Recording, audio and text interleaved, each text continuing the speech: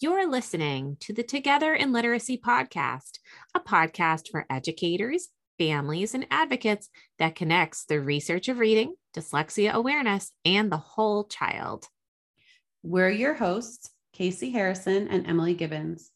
As two literacy dyslexia specialists, we've come together to talk about literacy, dyslexia, and the connection to the social emotional impact that it has on our students, their families, and the educators who serve them.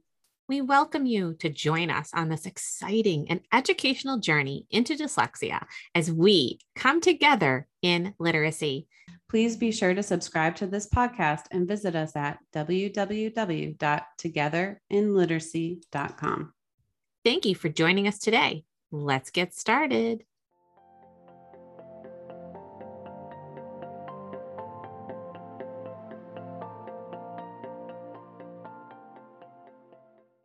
Welcome, everyone, to the Together in Literacy podcast. I'm here with my co-host, Casey Harrison. Hi, Casey. Hi, Emily. Hi, everyone. So we are here with season 2, episode 15, and we are going to be diving into our topic briefly. But first, we love to hear from our listeners, and this one is from Erica. And Erica has written helpful tools for intervention. I love listening to the Together in Literacy podcast. As a reading intervention teacher working with students in grades 3 through 5, I find a valuable nugget of information in each episode. This podcast validates the work I am doing with my students and provides helpful new ideas to try. Thank you, Emily and Casey, for all of the work you do to help educators and parents help their kids become better readers. Well, Erica, first of all, you are working in a sweet spot for me personally, because I love kids in grades 3 through 5. Love it, love it.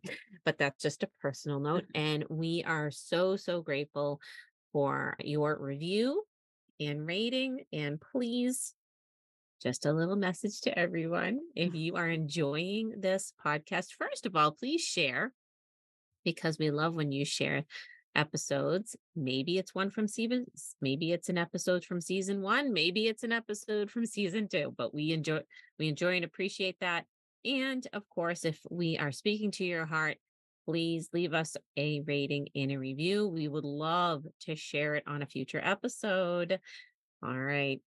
So this is an episode that Casey and I really think is going to honor the heart of what we're trying to address here on the Together in Literacy podcast. So we've mentioned in our intro that we always are focusing on dyslexia awareness, science of reading, science of learning too, and the whole child, and really honoring all three as best as we possibly can. And so this episode may feel like a toe dip for some or a deeper dive for others into neurodiversity.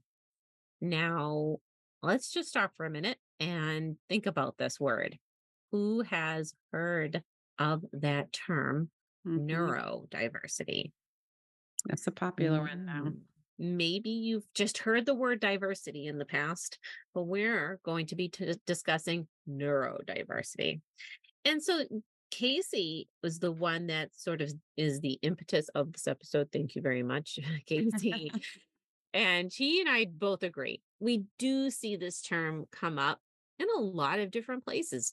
We see it on social media, in newspapers, in magazine articles, blog posts, and lots of different conversations and different platforms. And so today we wanted to have just a discussion about what neurodiversity means to us and the current research that's out there, where dyslexia comes into this whole discussion of neurodiversity, shifts in language surrounding neurodiversity, and what this means for all of you, our educators, our parents, our caregivers, our students, right, and the world. Yes, this is really a global conversation. It's one that we should be, as a society, looking at it with we believe, a fresh lens, a fresh view and perspective. And so, what we hope today in this episode to do is to get you to really maybe look at it with a fresh perspective. And we can make some recommendations for a couple of books and podcast episodes at the very end. Mhm. But that really is the goal with today's episode. Yes.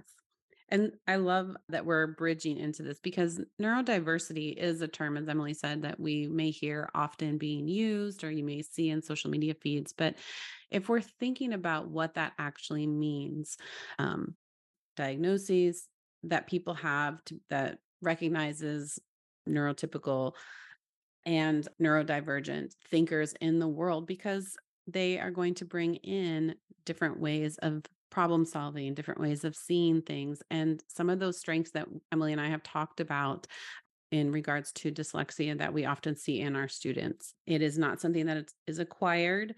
Now, you can have dyslexia that's acquired through an injury. However, if we're thinking about dyslexia and the definition, we are talking about this organization within our brain systems. And so it really is connecting to our understanding of dyslexia and why you'll often hear us refer to dyslexia as lifelong. Those learning differences that fall under the neurodiversity umbrella. So, if we're thinking about where dyslexia falls in neurodiversity, you may often see a neurodiverse umbrella pictured, and underneath that, you'll see different diagnoses that are, again, based in those atypical variants, such as ADHD, autism, dyslexia, and dyspraxia. You may see others that are housed under that umbrella as well.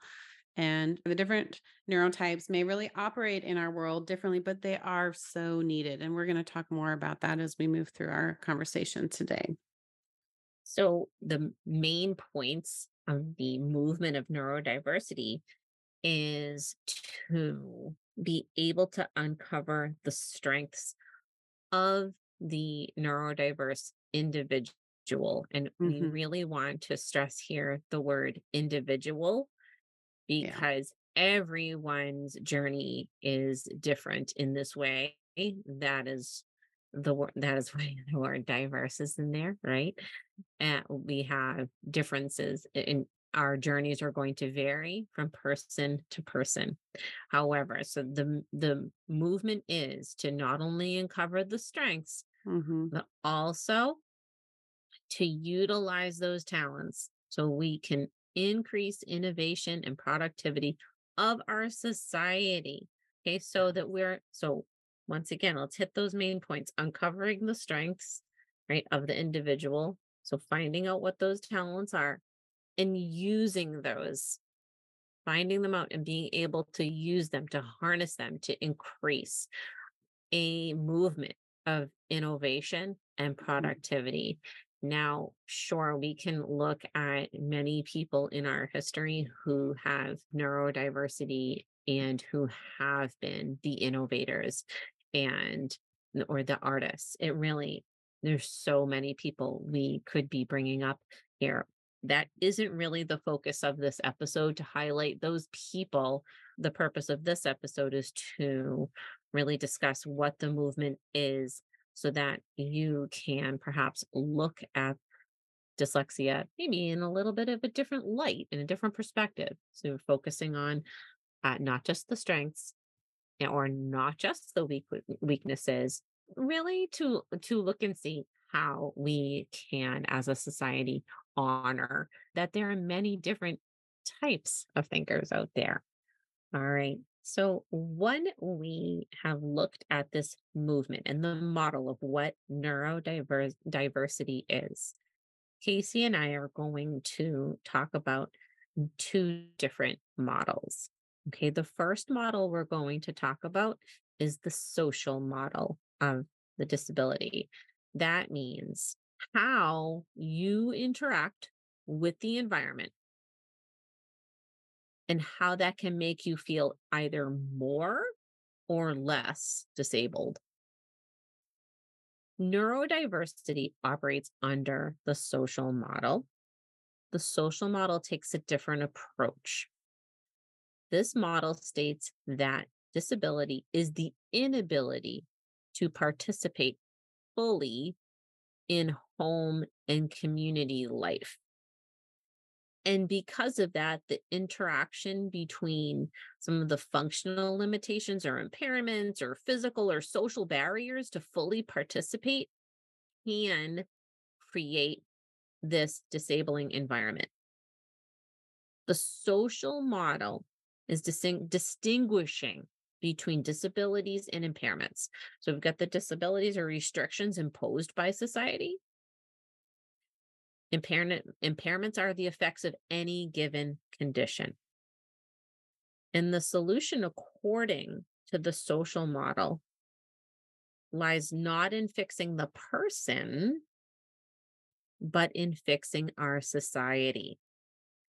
Now, you may think about different communities of neurodivergent thinkers and think about how they would like to be perceived by other people in society, Mhm.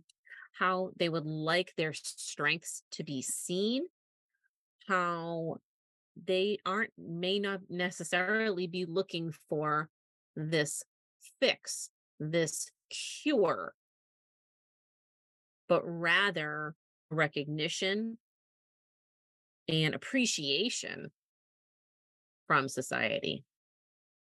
Yeah, and this is why this model is so important in terms of raising awareness, and it's one of the Mhm. big reasons why we have this podcast and why we're on different platforms trying to raise that awareness, because with awareness comes acceptance and understanding and the ability then to advocate for yourself and to understand yourself and to really just be on this journey. And I think that, having that social model of disability, which is why you're going to see more of that in terms of, for example, like LinkedIn now has dyslexic thinking as a hashtag that you can use as and employers are looking for that. So this recognition of this different way of thinking is out there in the world, and it is important. As we said, it is needed. So it's really just talking about this shift. I think we're in a really interesting time right now in 2023 Mhm. that we're just sort of entering into more of that social acceptance, like the example that you just gave us was putting in that hashtag, and that employers are recognizing and honoring that people do have neurodivergent thinking.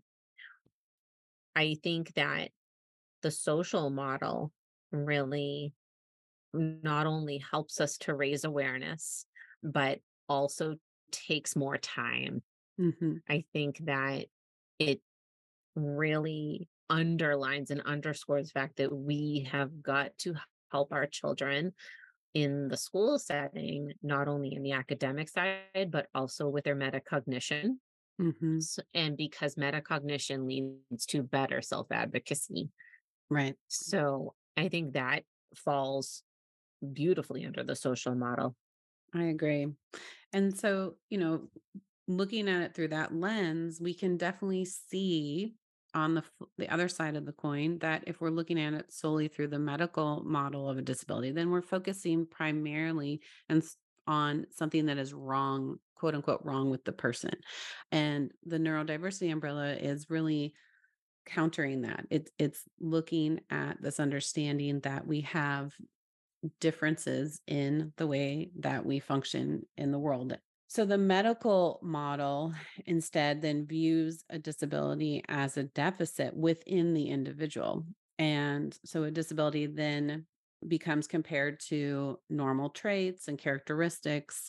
And it's under the thought that, in order to have a high quality of life, that then those deficits must be cured or fixed or completely eliminated. And if we go back to understanding that neurodiversity and we understand that it is part of the person, it is how their brain is wired, it is who they are. You cannot pull that apart. So the medical model, really, if we're looking at it and we're talking specifically about dyslexia, that means that you're really only looking at dyslexia through the lens of reading, and you're targeting solely those deficits. And while we know that in the academic setting, yes, those we have to make sure that we are addressing those.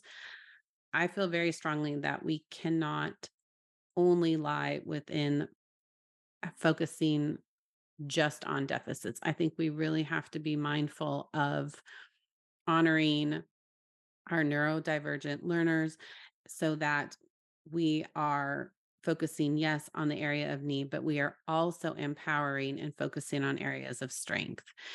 When we do that, we're able to ensure that our students that are 2E are being motivated and being having their needs addressed, that all of our learners are recognizing those areas of strength that they hold while we are also working on those areas of need. I think sometimes in schools, and I understand because we're looking at the academic components, but we can be hyper focused on the areas of deficit and looking at the cascading effects on the social emotional impacts. I am very concerned that of the long-term impact that has on our students.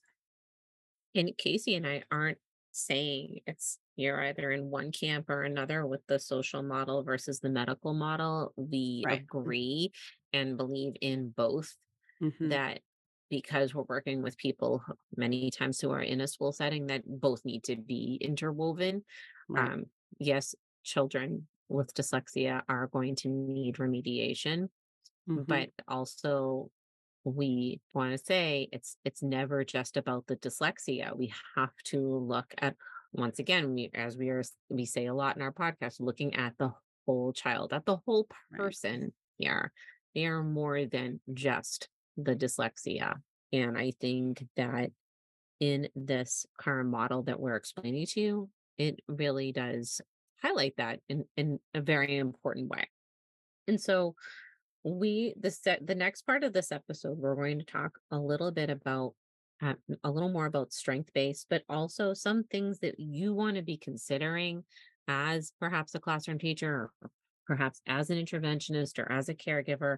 And then we are going to give you just some reflection questions, but we're going to go into some questions for you to be thinking about and reflecting on, maybe in your own classrooms or in your school districts, and then a few book recommendations and even some podcasts that Casey and I have heard of and would recommend. And so, with this current shift in the narrative, so in sort of the storyline that we have surrounding the term neurodiversity, we want there to, and and the narrative does as well. We are advocating for a shift in helping develop self-awareness and Mhm. identity of what it means to have dyslexia and what it means to be a neurodivergent thinker. Mhm. So surrounding that discussion of self-awareness really speaks from the social emotional side of how we work with children.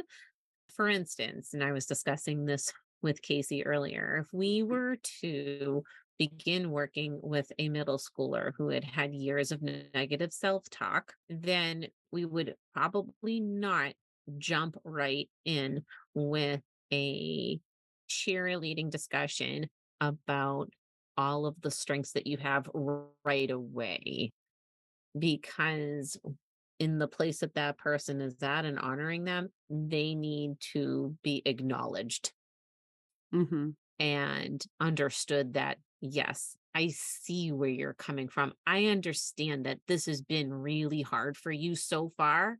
And here's why. And I know that you may be thinking this and this, but here's how we're going to try and work together. Okay.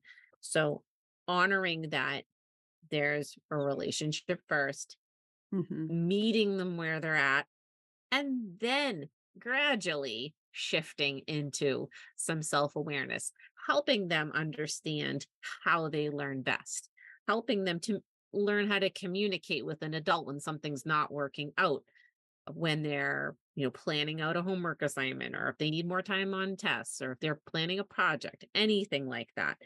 That is sort of like our little gradual release of responsibility with helping people with developing self awareness. That takes time. Sure, we're going to have those great conversations to lift them up and encourage them and cheer them along the way. It's just that that's a process Right. that we have to sort of get to, not right away. Absolutely. Yeah. And, if we're thinking about, right, when we're working with students in that therapeutic setting for dyslexia or intervention setting, right, we can see those amazing talents, like their out of the box thinking, their creativity, right, that maybe are overlooked in a deficit only mindset or perhaps in a traditional school setting. So, providing opportunities to highlight those. And I know we've spoken a lot about those when we talked in previous episodes about accommodations and about empowering students and using language. The other thing that I think is really important is that we want to make sure that when we're looking at those evaluations, and last episode 14 with Katie Vassar, she did a great job explaining that we're looking, yes, at those areas of need, but we're also looking at areas of strength. And when we do so, we're really shifting that perception that we may have where, oh, the child needs, A, B, and C. But we can recognize those areas of strength that they're bringing in. And, sometimes we'll hear conversations about, dyslexia being used as a gift or not a gift. And I think those are words that I think we just need to be mindful of and understand when making statements about that, because, while I don't necessarily use the specific phrasing that dyslexia is a gift, because I want to honor that dyslexia is challenging. I do think that we should help students see themselves as more than their dyslexia. And Emily and I have spoken about this a lot. And that, we want to guide our students in identifying their talents because we all have them, because we want to really try to preserve or build up our students' self-esteem and realize that, every one of us brings something beautiful into this world. So we'll kind of dig more into that. But I think looking at strengths and finding those with our students is really powerful, because so often our students are surrounded by a sense of failure and they really can't see their own unique strengths. So if we can help them see their uniqueness, that is what is going to help us engage in that metacognitive area and lead us into that self-awareness and self-advocacy skills.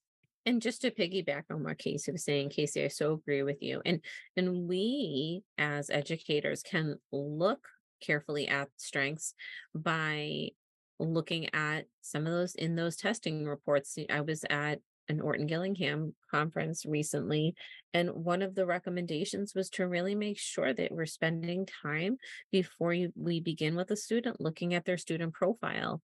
And Mhm. some people, I know that some of these documents are secured and locked up, and you may not have immediate access to them. We get that, in the public school setting, but taking the time really to look at a student profile is going to be so revealing. It's going to show you just so much more than what some of these testing reports are going to reveal. So by looking at their strengths and finding out, the areas that they're going to perform well in, that is really going to inform your future instruction. Yeah. And so it helps us, it helps kids. It's a two-way street for sure. Mhm. It really is. Yeah. Yeah. And part of that, I think, is understanding and accepting who you are and what that means in terms of having dyslexia. And so, if we are understanding that dyslexia falls under that neurodivergent umbrella, that means it is part of who you are, right? You can't separate it out. And that's going to lead me into the next topic, which may cause a knee jerk reaction in some people.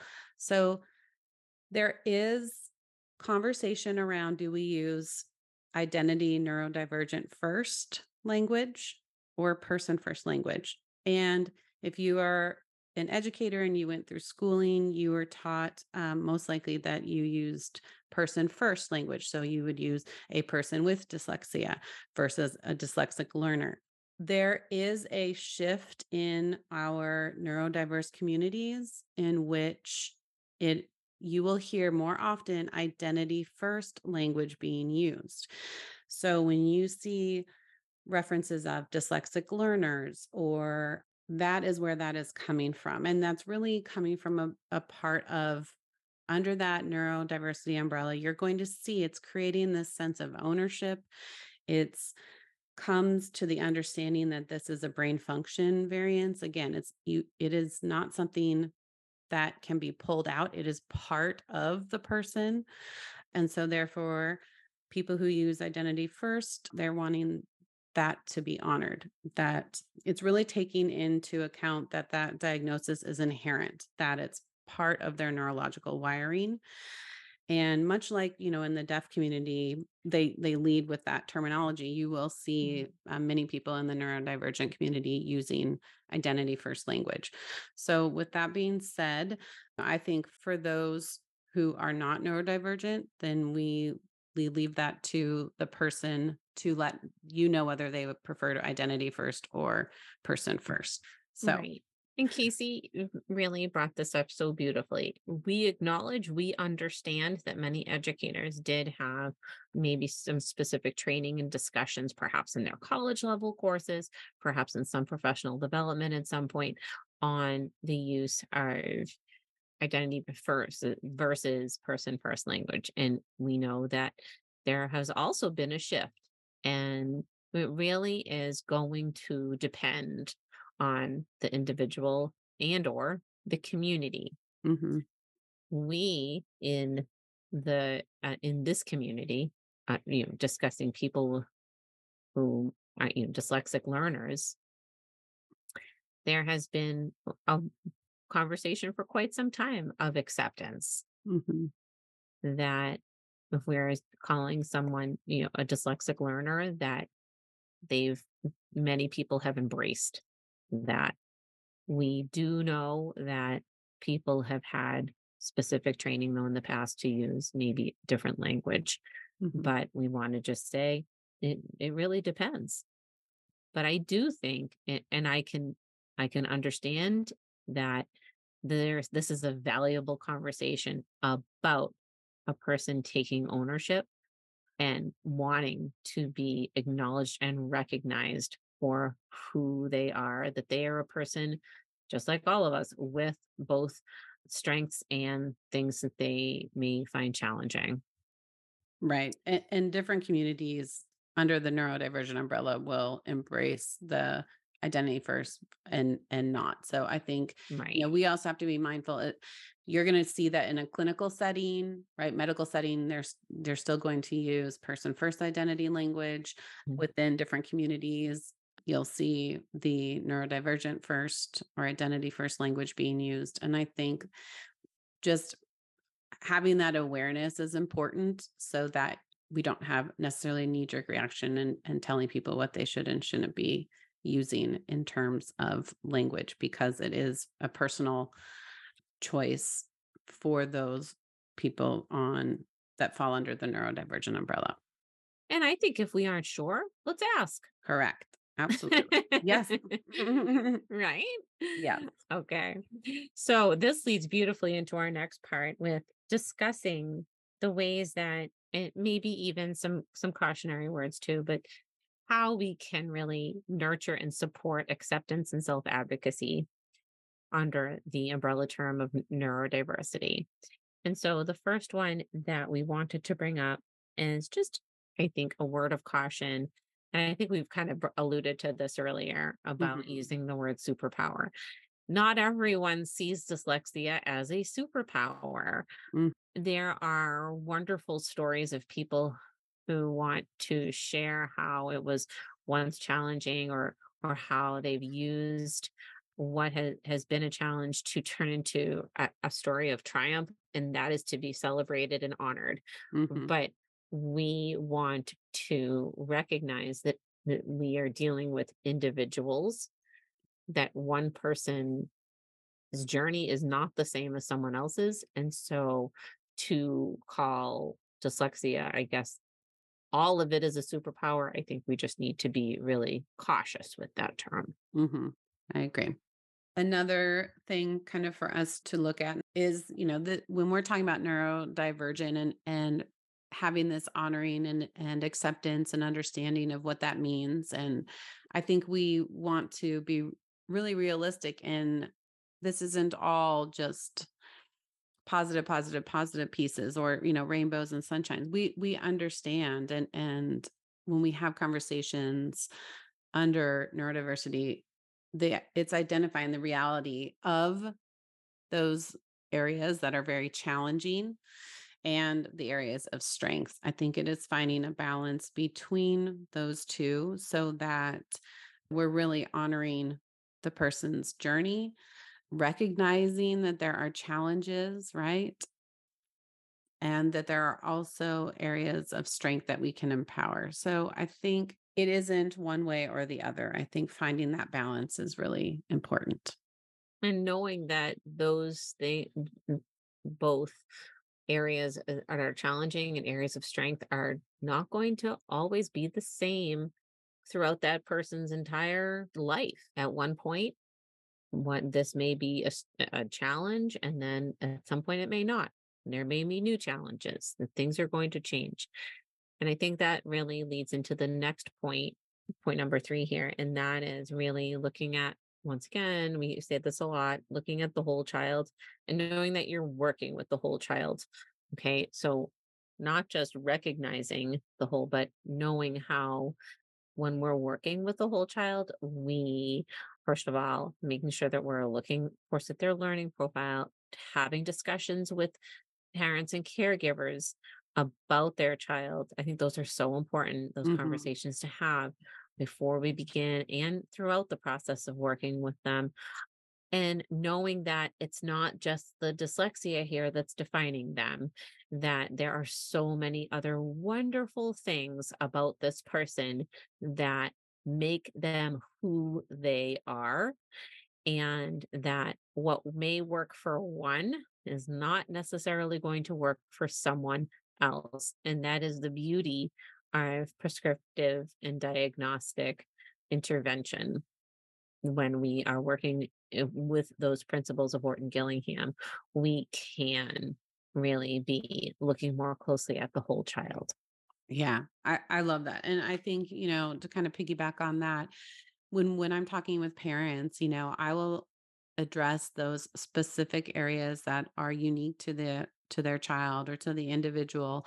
But I also explain under the umbrella of neurodivergent because I think that the neurodiversity is important to address because it really helps to explain and almost normalize some of these experiences for parents, for the children, because we really do want to honor their journey, let them know that they are not alone.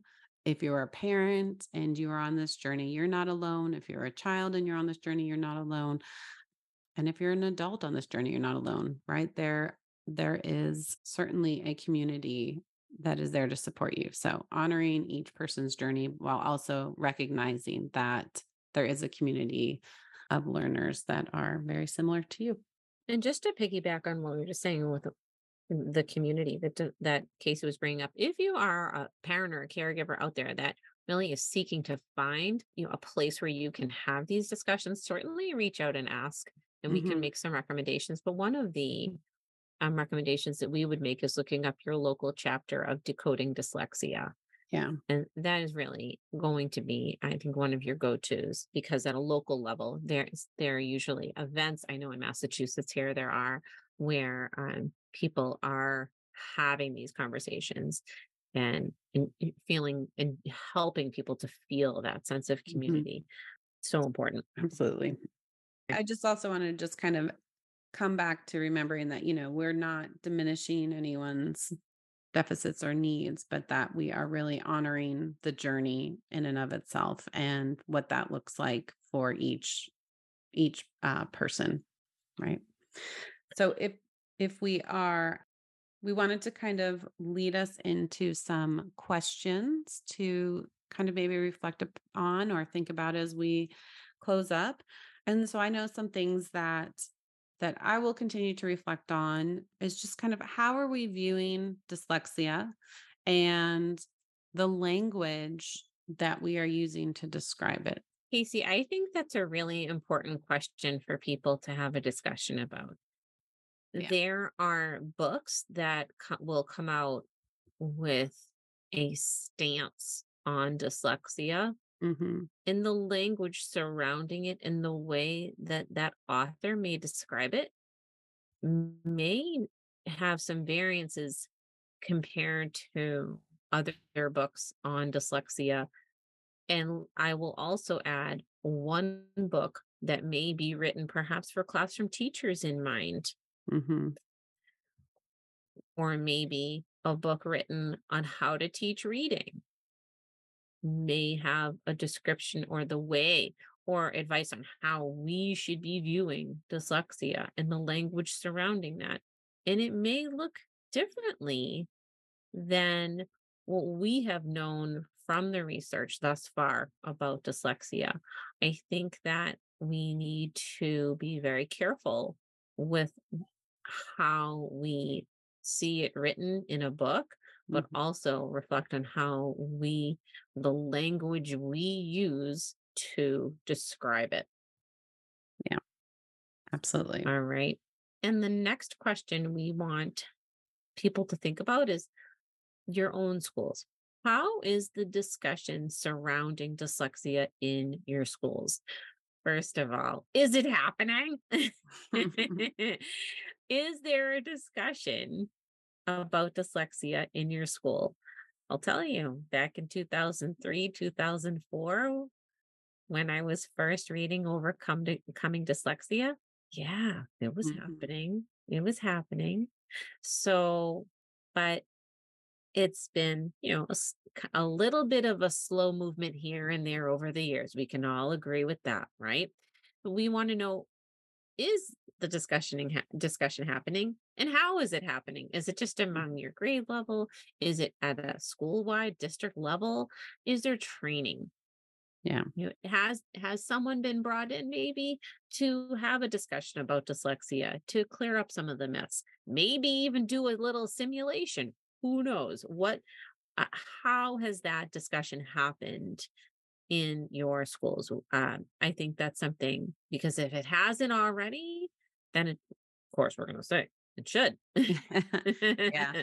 And I hear a lot from people across the United States at least, and even in Canada, I've heard people as well saying that they're told, by their schools that they can't use dyslexia or what they call the D word. And I just really encourage you to listen back to episode, oh gosh, I think it was episode 16 in season 1 with Sabrina Axt, who is a special education lawyer and advocate, because we really dug into the legal aspects of dyslexia and what that actually means across the states. So definitely check that out and know that, yes, we can say dyslexia. Yeah, we're so grateful for Sabrina. She was excellent. Definitely give that episode a listen if Yeah. you haven't had one. Yeah, so we want to acknowledge, how is your school viewing it? Are they Mhm. viewing it under the neurodivergent umbrella?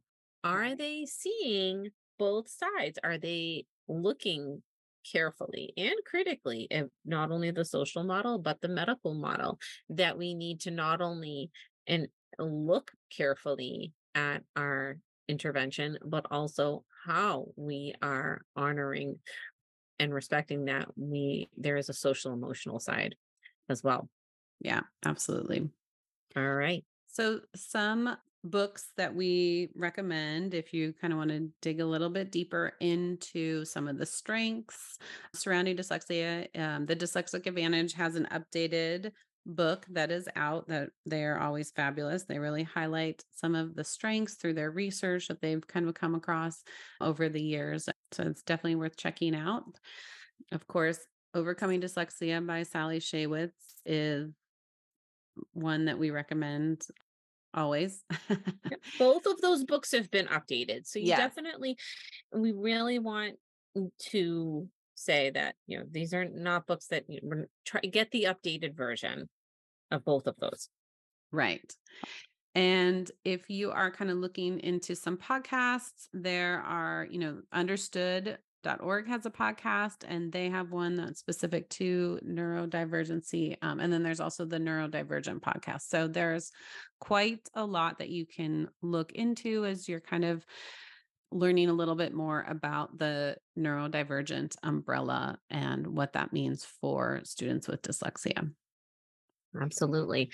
All right. So that wraps up this episode. The next time we meet on the Together in Literacy podcast, we do have a guest planned. Very exciting. And it will take a look, I think, a little more closely at another area of neurodivergence, but we're not Mhm. going to get too deeply into that, right? You're just going to have to tune in and wait and listen then. Please, just as a reminder that we have Together in Literacy podcast merch. If you are interested in a t-shirt, we have got really lovely t-shirts and the material is super soft and comfortable. And so you can see that on our website. The website always has an accompanying blog post to go along with our episodes so that you can see and get sort of the main points of what we were discussing. Mhm. And we include links in there and references back to the episodes. So super easy to find everything you need in a concise way on those blog posts. All right. Well, we will see you next time, but thank you so much for joining us today. Bye bye. Bye.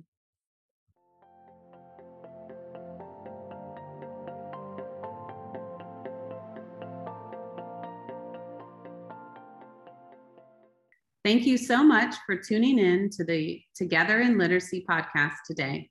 If you enjoyed today's episode, please leave us a positive review and subscribe to the podcast. Each comment means a great deal to us.